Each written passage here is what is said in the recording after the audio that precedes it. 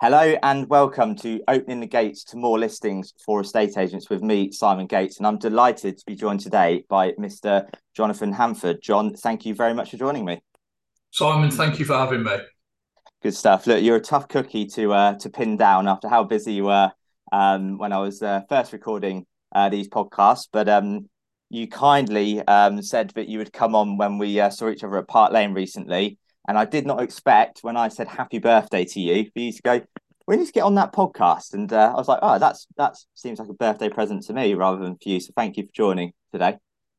And a valuable lesson there, I think, in pouncing on an opportunity because you said no time better than the present. So whilst I've got you, let's pin in a date.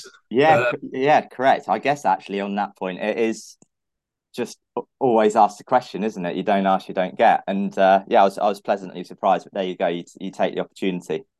yeah, Um, no, I genuinely wasn't ghosting you initially. It was just a case of trying to coordinate two very busy diaries. So yeah, yeah, good. apologies for missing out on the first round, and glad to be here for the second. No, no, good stuff. Right. So look, there's many reasons why I wanted to get you on, and actually, one of the reasons, if we cast our minds back to February 2020, and Stephen Brown put on the Troy Malcolm Masterclass in Birmingham, and some crazy guy decided to stand up in front of an audience full of estate agents and get on the microphone when Troy Malcolm said, "Does anyone want to do a hypothetical pitch?" Um, and you were that guy. What the hell were you thinking? Yeah, I do remember that distinctly. Ironically, my wife was there with me. It's very rare that she gets to go to an industry event. We do work together, but she's more the engine behind the scenes. So I think that was probably one of the first and only times she's ever seen me speak in front of an audience of people. So I had the added pressure of a room full of agents, Troy, who I hold in very high regard, as I do Stephen Brown as well. But then a room full of judgmental estate agents that were probably staring me down.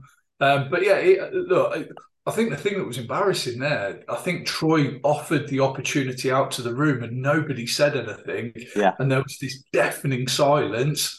And I couldn't help myself but to just step in and intervene. I went there as a willing observer rather than as a participant, but I felt it necessary to throw my hat in the ring and get involved. But I love Troy, and I think back to that session. Sorry to digress. There are a couple of nuggets that I've taken away from that will stay with me forever.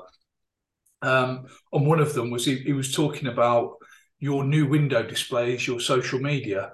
yeah. He said your physical window display is redundant. He said it just doesn't carry the same gravitas that it used to. Your window display now is your social media, and you can have multiple window displays. I remember sat there thinking, you are bang on. You are absolutely right. And and how fascinating that he said that in February 2020. None of us knew what was going to happen a month after that. So it's incredible about that sort of social media kind of thing. And then the other thing that I'm going to say I took away from that day, which I used to do, but not on the scale of which Troy broke it down, and was basically looking at, let's say, you've got a property on at 1 million, someone's at nine, the buyer's at 975, the seller's not sticking, and you've got that classic, meet in the middle kind of vibe that most agents will kind of do. And Chris Voss in Never Split a Difference says, please don't ever split a difference. But what I found fascinating is his view on, well, what does that mean daily on your mortgage? So like the difference between you paying 975 and 1 million at this rate, it's £2 a day, it's a cup of coffee or whatever it is. And I used to kind of do that, but I look back now, I'm like, my God, if I'd done that to a bigger extent, like Troy was saying, the amount of deals that I would have done, but also I think got more money in the back pocket of my sellers, which was the most important thing. Yeah. Yeah, look, I remember this. I think at one point we did it to it was a pint of lager and a Yeah, packet of nuts at the local. So I think that's how long ago we were first using that as leverage. But it's right, and sometimes people falter and fall at the principle because they don't want to pay any more. But then you actually look at it as a percentage of the overall purchase price. so you are prepared to buy it at this, but that's just the point where it's too much. And again, the same principle when you're having the discussion with the seller, you're prepared to let it go at this. And one of the things that I frequently say to sellers is, look, it's not just the price. You have to look at the overall package. You have to look at the actual people that are buying, their ability, their position, their finances. Yeah. The price is one small part of an overall decision-making process. And if all of those other things are absolutely right, and you're 0.5% away from where you need to be on price, in the grand scheme of things, you're pretty much on the sweet spot. And you need to think about taking this offer, but it's hard. It becomes principle-based negotiations where Yeah. people are, they're just adamant they're going to get a certain price and they're steadfast on it, which sometimes can be counterintuitive, and it can be a self-sabotage thing, because how many times have we seen a seller have that approach and then end up selling for less? Yeah. Which is, we know that because of our wisdom of years of experience of doing the job, but some of these people might do it once every 7 or 10 years. So as a result, they don't realise those mistakes, and it's down to us to try and articulate that and present case studies and show them examples of other people that have made similar decisions and it ultimately possibly being a mistake. Yeah, absolutely. On something you just said there that made me think of something I was looking at yesterday or the day before, and I posted something online, and I looked at where I live, and I looked at the properties which were currently for sale under offer, sold subject to contract, so basically active in the market now, and 33% of those listings, so 1 in 3, had not sold their home in 20 plus years. So when you Okay. just said about, people moving every, half a dozen years, whatever, and they think they're right, and that sort of little bit of knowledge is a dangerous thing. And yeah, if 1 in 3 are moving for the first time in a quarter of a century, it's like, a quarter of a century when it used to be, oh yeah, negotiate 10% off the asking price because that's what you do. It's like, no, that knowledge is outdated. And on the point of knowledge being outdated, it's my turn to digress now, John. And I was having this chat with Sam Hunter the other day where I was reading something, and it was about like the 5,000, 10,000 hour rule. And basically, to do a 4-year degree takes 6,400 hours of study. So being in the whatever you call them, lectures, doing the homework, studying, whatever it is, 6,400 hours. Now, every year, some of that knowledge becomes outdated because things change. So just to stand still, you need to do 250 hours of studying a year on your subject just to stay still. So randomly, that's going to lead nicely into something I wanted to ask you. You've been an estate agent for a bloody long time, but I know that you're a very big learner, and going on the Troy Malcolm Masterclass, various other things. What keeps you motivated to keep on learning and making sure you're staying at the top of your game?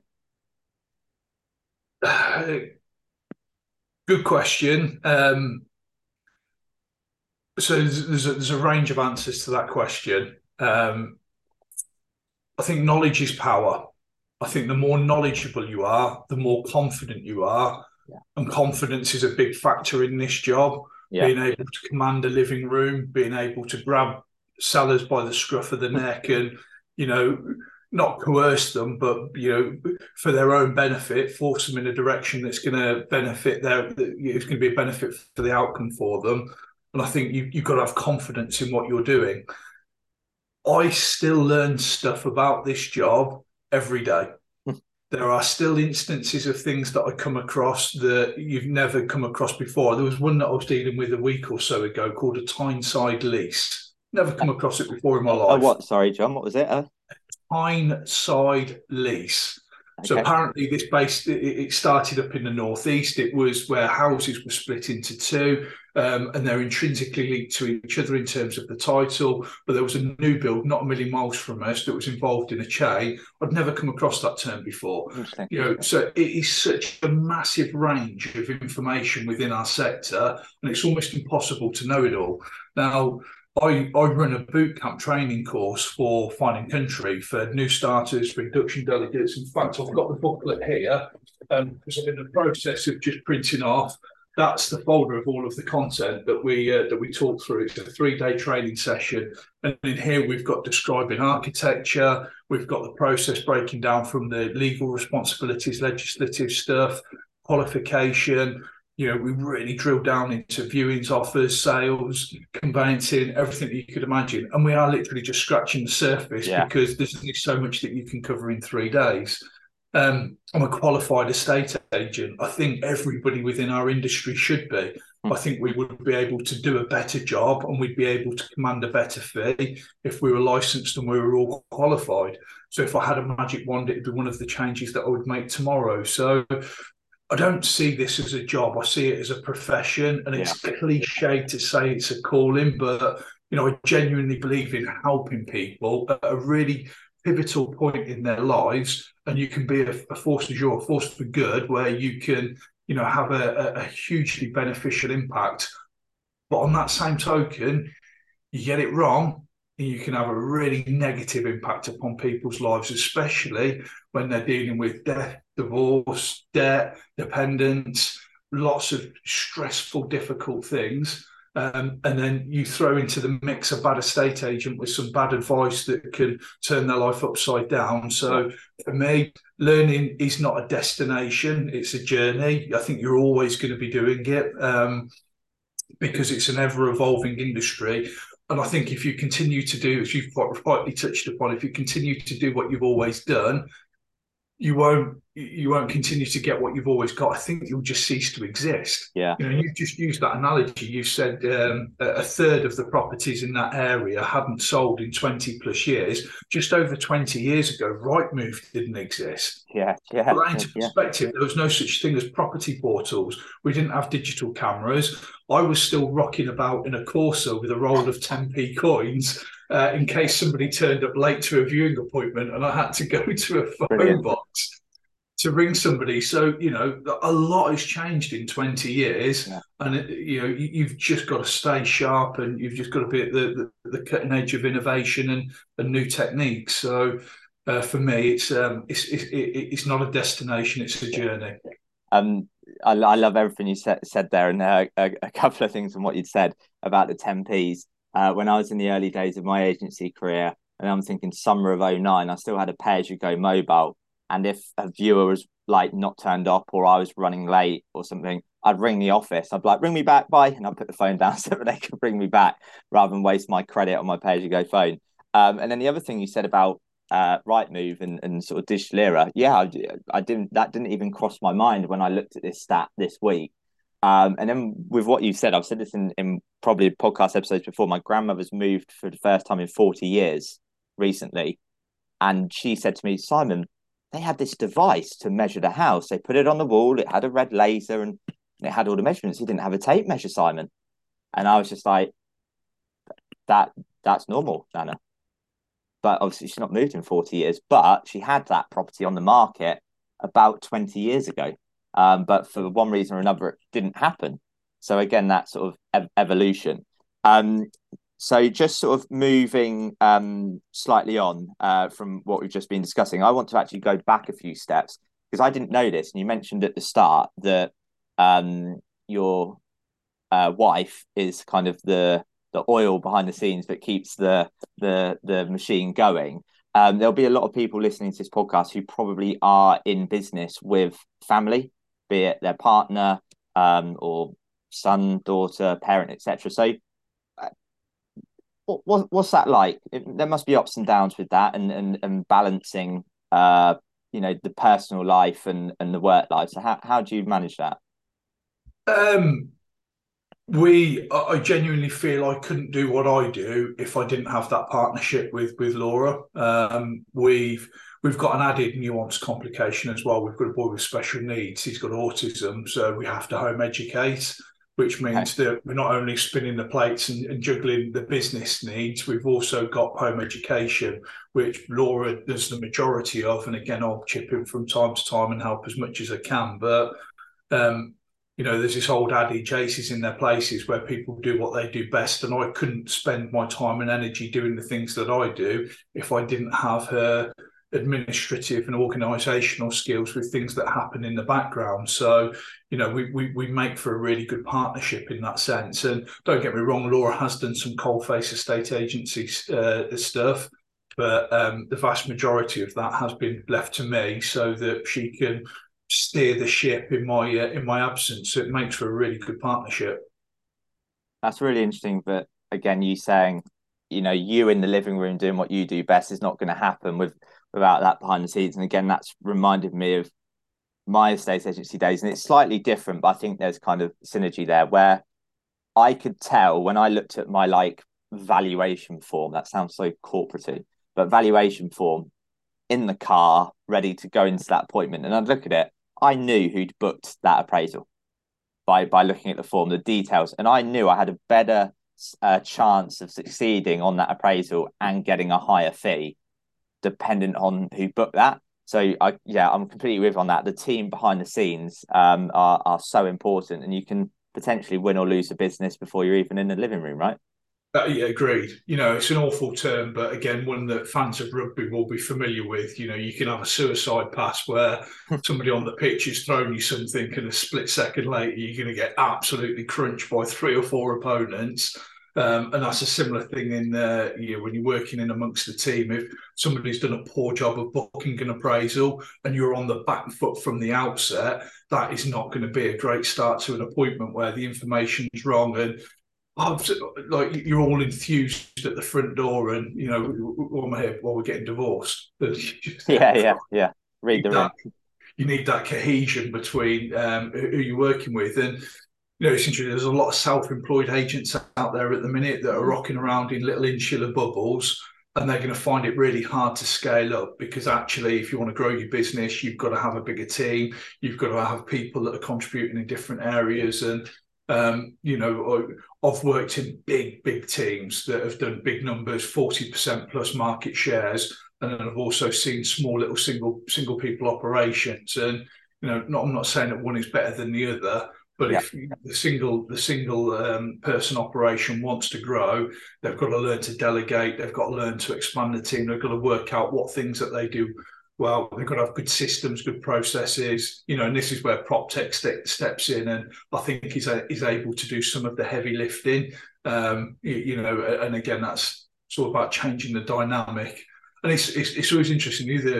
The other thing that I've found, within the estate agency profession over the 20 plus years that I've done the job is there is almost a career path for a good estate agent to go into some form of middle or senior management. And the reality is they're two very different skill sets. Yeah. There are very few people that can do both because one is, almost by definition, this very driven, focused, results orientated, but your own personal performance setup, whereas middle and senior management is achieving results through people. And it requires nurturing and coaching and training and development. There are two very different skill sets. And I think if you look at Premiership football as an example, you've got Gerrard and Lampard who have stepped into, world-class footballers in their own right. They ain't doing that well in management, and again, almost their name has given them a career path into management, but actually the results don't speak for themselves. I know Gerrard had a good run in Scotland, but it's almost a two-horse race, so you've got a 50-50 chance of succeeding there regardless. But Yeah, no, sorry to cut across. I was going to say on that point there, and of course I'm going to be a bit biased in by Liverpool, a bit up and down the season. If you look at Jurgen Klopp, by his own admission, he didn't reach the pinnacle of football in his playing career. Yeah, he's one of the best coaches, managers out there, and I think it's the same for lots over the years. Was Sir Alex Ferguson winning Ballon d'Ors and Champions Leagues and World Cups? No, he wasn't. But he was and actually, when you hear back about him, I hated him growing up. Don't get me wrong, I despised him at Manchester United. But I look back now and I'm in awe of him and what he achieved. But he didn't do the coaching, like you were kind of saying, the differences and knowing skill sets. He was a bloody good manager. He knew how to get the best out of people, and he knew that actually I've got this team around me who's going to do the coaching sessions. but he knew how to manage people and get the most out of them. So it's really interesting hearing how you're sort of saying about that. It's definitely a lot to take away from that. Look, I'm a big football fan. I am a United fan, so I didn't know that, John. I wouldn't have got you on the podcast otherwise. it's going to make the rest of this podcast really awkward as we just sit there in silence, staring each other down. The one thing that I'll give Ferguson absolute credit for, he wasn't afraid to make the difficult decisions. You know, you look back over his career, and there were a lot of people that he let go within that United squad that you would argue weren't necessarily at the end of their career, but in his eyes, it was time to move them on, and it was brave decisions. Yeah, he wasn't an individual that was afraid to make difficult and tough decisions. I think, and anyone listening who's not a football fan, apologies, but I think there's a lot that can be taken away from it. And just on Sir Alex Ferguson, and what you've just said, I immediately thought Yap Stam, David Beckham, Roy Keane, Cristiano Ronaldo, all spot on decisions. Yeah, Nistelrooy, And Pauline. Van Nistelrooy, yeah, Paul Ince, absolutely. And I think that whilst plaudits will probably come for the 98-99 treble winning season, which of course is unbelievable. He probably had in that period three or four, probably four different cycles. So he's won the Premier League in different cycles. So he's built teams again, and it's perhaps something Jurgen Klopp, Liverpool's got to go through. I'm not comparing him with Sir Alex Ferguson, but he's got to go through that cycle now. And I think again with Ferguson, he won the Premier League 3 times in a row, twice. Good luck if anyone is ever going to do that again. Man City are trying to win it 3 times in a row for the first time ever with Guardiola this season. Again, Ferguson did it twice. Like it's when you look at it, it's like ridiculous how amazing he was. And I'm sure you could agree, for example, the last title winning season he had in 12-13, You're squad going to wasn't say very good. average side. It was Yeah. an average side. You know, you look, there wasn't any complete superstars in that squad, but actually, you know, and this is back. I think if you have got a team, it's not about having great individuals. It's about having a team that all pull in the same direction and work together. My favourite book, hands down, is Stephen Covey's 7 Habits of Highly Effective People. And one of them, it actually isn't one of the 7 habits, but he talks about you've got dependence. So a baby, for instance, Yeah. is completely dependent upon another person looking after it. You've got independence, which is the next evolution, where you can then look after yourself. And then you've got interdependence, excuse me, where you've got a group or a collective of people that can work together to achieve a bigger and a better result. You know, you use that analogy of the geese flying in formation in a V, you know, that gives them an uplift on their wings. They rotate and take turns where the front geese will go to the back and another one will step in. They honk to encourage each other. But that interdependence of being able to work together to achieve a bigger and a better result, and that I think is critically important. It's something I've always tried to bestow upon my teams. You know, you won't succeed individually, but you will collectively. You know, it's more important for you all to work together to have that symbiosis, that relationship where you all bounce off each other. You know, and when one of you is down, the others can honk around them and bring them back up again, and vice versa. There'll be a point in the future where you'll draw upon that yourself. And I think Ferguson, he was able to draw upon that interdependence to get a team working well together.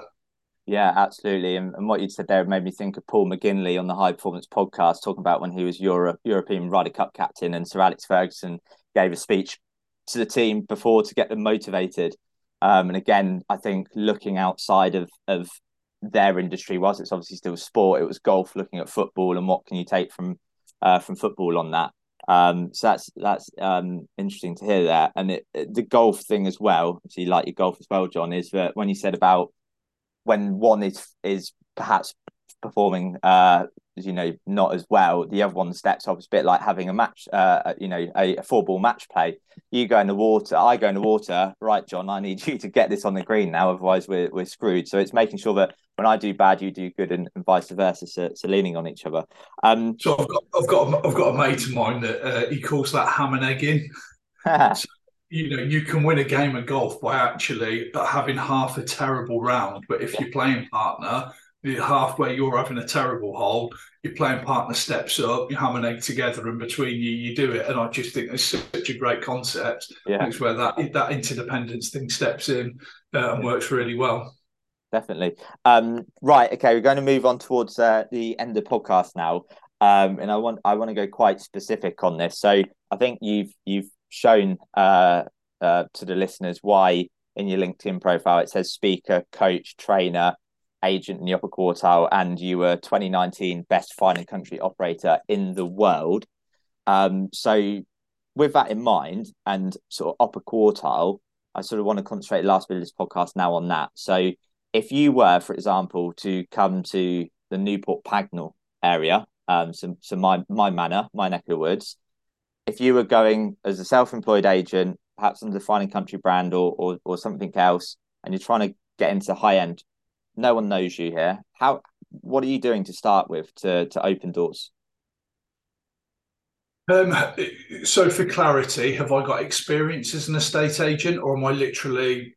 I'm going to say you have got experience, because I think there's a lot of experienced agents who listen to this who have perhaps gone down the self-employed route, or they're looking at branching into new areas, or they're selling properties at, let's say, a few 100,000, but they want to go to that £1 million market. So let's say you have got experience. Okay, so it's paradoxical to assume that you are going to be able to work both markets. Okay. So I was a mass market agent, and then I commercially made the decision to focus on the upper quartile. I think if you are a owner of a prime property and the person that you've got on your sofa is also dealing with a 2-bedroom maisonette, Yeah. as their next appointment or their next open house, that owner sat there is going to look and think, you're not the agent for my property. It's not a snobby thing. It's I want somebody that is tailored and specialising in this part of the market, because they're more used to dealing with something like this. It's more nuanced. So you've got to make a commercial decision on what part of the market. You can't say, oh, well, I'd like to get some bigger houses.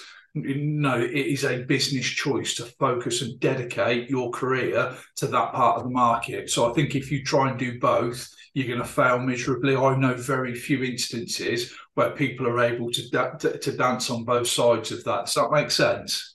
Yeah, and on that point you've made, then let's say, for example, someone's going from that more high volume mass market where it's busy, there's lots of valuations, lots of viewings, deals being tied up, and like that adrenaline, that buzz of that. You then go, right, I'm going to target the upper quartile, where obviously much more expensive properties, potentially higher fees, etc., etc. So it's going to be a lot quieter, if you get where I'm coming from with that, where agents might then go, oh my God, this is a bit difficult. Like I've not had a phone call this week, or I haven't done an evaluation for a week or two. You must have experienced that over the years, and how do you combat that? Yeah. So, and again, I think it's a different type of busy. So I mean, mass market, when you're in the muck and bullets of it, you've got viewings coming out your ears, you've got loads of inquiries. It's a very different dynamic to operating in the upper quartile. Now, the mistake that a lot of people make is they think that they just have to do less. And they're still going to have the same conversion and all of those things, and they will still be able to get the same income by just doing the same amount of activity, or doing a fraction of the activity but getting paid higher fees and selling bigger houses. It doesn't work that way. You've got to really grind to get yourself known. Your reputation's got to be bomb-proof. You have to do a better job. So if I was to do an appraisal now, and I'm not exaggerating, I'll put 2.5, 3.5 hours of prep in Yeah, I bet. prior to the appointment, just before I even go and visit. So if I'm going to a property, I'll have printed off all of the title plans, I'd have all the listed building statuses, I'd have all of the planning history, I'll have gone through all of the documents, I would have read all of the disputes, I would have read and understood, so I can answer any questions and I can talk about it. The level of detail that I will have gone into prior to that appointment will blow socks. I'll have all of the comparables done, I'll have worked out pound per square foot. So Yeah. I'll come back to what I said at the start of the podcast, knowledge is power. So I don't want to go in there blind and not know anything about the house. I almost know all of the things that I want to discuss and talk about anyway. And if I'm up against 3 or 4 other agents and I'm only the only one that's put that level of effort and prep in, Yeah. I'm not only more likely to win that instruction, I'm more likely to be able to get it at the right price, the right fee. I'm going to have to deal with less objections when it comes to them choosing which agent to work with. Yeah. So, I think if all that you want to do is sell big posh houses and you're going to do what you've done in the mass market, you're going to fail miserably.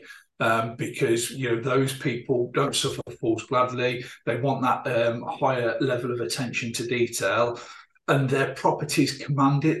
They're more nuanced. They're more. Yeah. There's more to know, and and I've used this term so many times, and I use it within my boot camp training. You are an ambassador of that property, and you need to develop a museum curator level of knowledge when dealing with it.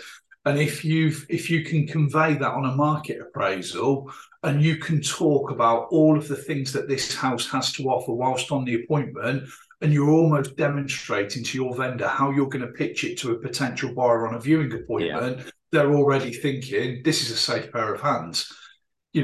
One of the things that I do, and I'm amazed that other people don't do this, on an appraisal, I'll record the conversation. Interesting. And I'll get permission. I won't just go in and record because obviously you can't do that. But when we're doing the property tour, I will say to the vendor, look, in the event that you instruct me, I don't want to miss anything in terms of writing the brochure or the description. Have you got any objections if I can record this and I can get all the names and materials, the things that you've done, and then it's easier for me to get this dictated and I can build it into a brochure at a later date. And I've never had anybody say no to me. I was about to ask. Okay, interesting. Not one single person. And again, but conversely, I've seen people on an appraisal because I've been and watched them as an observer where they'll walk round and they won't even take a notepad and pen. So the vendor's talking about the house and all of the things that they've done. The person that's at the appraisal doing the valuation might not be the person that's doing the viewing appointment. How on earth is that person doing the appraisal going to effectively communicate to the person doing the viewing the features of that house so that the person doing the viewing can then convey that to a prospective purchaser? Everything is going to be lost in translation. Yeah. Whereas if I'm there at that point and I capture that from day dot, I'm able to name where the granite has come from and where it's been imported. I can highlight the waterfall cut that's gone into the work surface in the island unit. I can talk about how many piles the foundations have been built on, the thickness of the concrete floor. I can talk about the 215mm glass profile on the windows that have gone in. I can talk about the fact that it's a square metre of light coming into the house. And again, when you're having that conversation, you relay that back to the seller. The seller is thinking, this is the person that I want that's going to be selling this property because they're going to do the best job of it. And the agent that turns up slightly late, they've not done the prep, they're not putting an effort to it. They're not going to win the instruction. So look, working in the upper quartile is not a thing where you can just dibble and dabble. It's a commitment to be better. Yeah, I absolutely love that. Music to my ears, and you've very much preached and converted. I think from me visiting Park Lane recently, and I think a couple of times we've met before, what a geek I am when it comes to data and being very, very prepared on things. Right, coming towards the end of the podcast now, so we've got a couple more things to run through with you. So I don't know if I can ask this or not, but I'm going to seek forgiveness rather than ask permission. So what is the most valuable property you've ever sold? Personally, so we've personally about 3 million. My team, we're working on one at the minute at 9.5 million. So this is my immediate team, the people that are close to me. But you've got to remember, I live in Leafy Leamington Spa in the Midlands, which most people aren't even sure where that exists. It's sort of in between the south and it's not a particularly affluent area. It's not the bonkers London prices. But when you drill down and you look at the residential records within our postcode districts, we've had the record residential sale in all of them, and in some of them we've had 10 out of the 15 most expensive sales. So that, I think, is the thing. Rather than what's the most expensive one that you've sold, what's your market share in that prime slice of the market? Yeah, I love the way you said that. So my reason for asking the question, one of it was, did you say 9.5 million that you're working on at the moment? Is it? Yes. So where did that listing come from? So that one, I think that one came as a direct result of a recommendation. Okay, and I imagine there's lots of recommendations and referrals because of the job you do. Yeah, it's interesting. In the last 3 or 4 years working as an agent myself,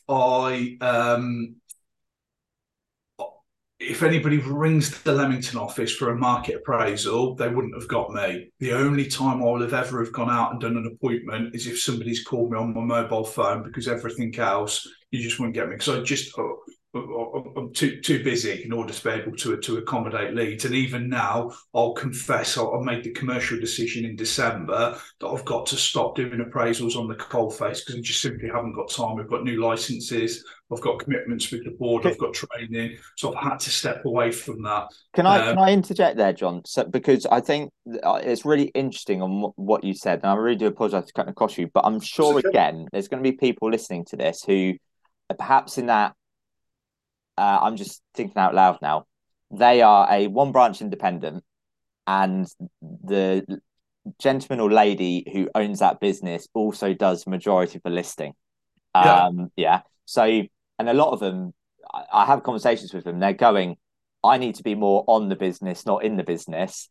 But I think they're scared to detach themselves from it. So from you going through a similar thing right now in the past few months, is there any advice you'd give on what you've learned in the past sort of 3 months of it? Look, I mean, again, maybe to explain to any of the listeners the setup, we've got fine and country licenses in Leamington, Spa, Stratford upon Avon, Droitwich, Worcester, Hereford, Bromsgrove, Malvern. We now go down into the Cotswolds, Cheltenham, Gloucester, we're in Wimbledon, Battersea, Clapham. I also worked as an agent myself. I think in 2022, I did £330,000 worth of exchanged fee value. And they're dealing with listings and sales myself. And I'm talking cradle to grave stuff where I do the appraisal and I'm there on completion with the keys and handing the flowers over and taking the meter readings. And I literally do everything myself. I do a lot of training and I also sit on the board. I sit as an NAC representative. And it was, I mean, a 60, 70 hour a week commitment to do all of those things. And my logic was, have you really got time to be doing listings and sales yourself? And, I remember that old thing, Richard Branson doesn't fly the planes. Yeah. And my logic used to be, yeah, but if Richard Branson in his spare times did a bit of flying because he really enjoyed it and it was a hobby, then it didn't quite count. But I actually got to the stage where it was becoming a bit overwhelming, and I didn't want to be the agent that let people down by dropping the ball with stuff just because I was tied up in Park Lane for a couple of days or in 2 or 3 days of training. So I'd had this in the back of my mind for some time.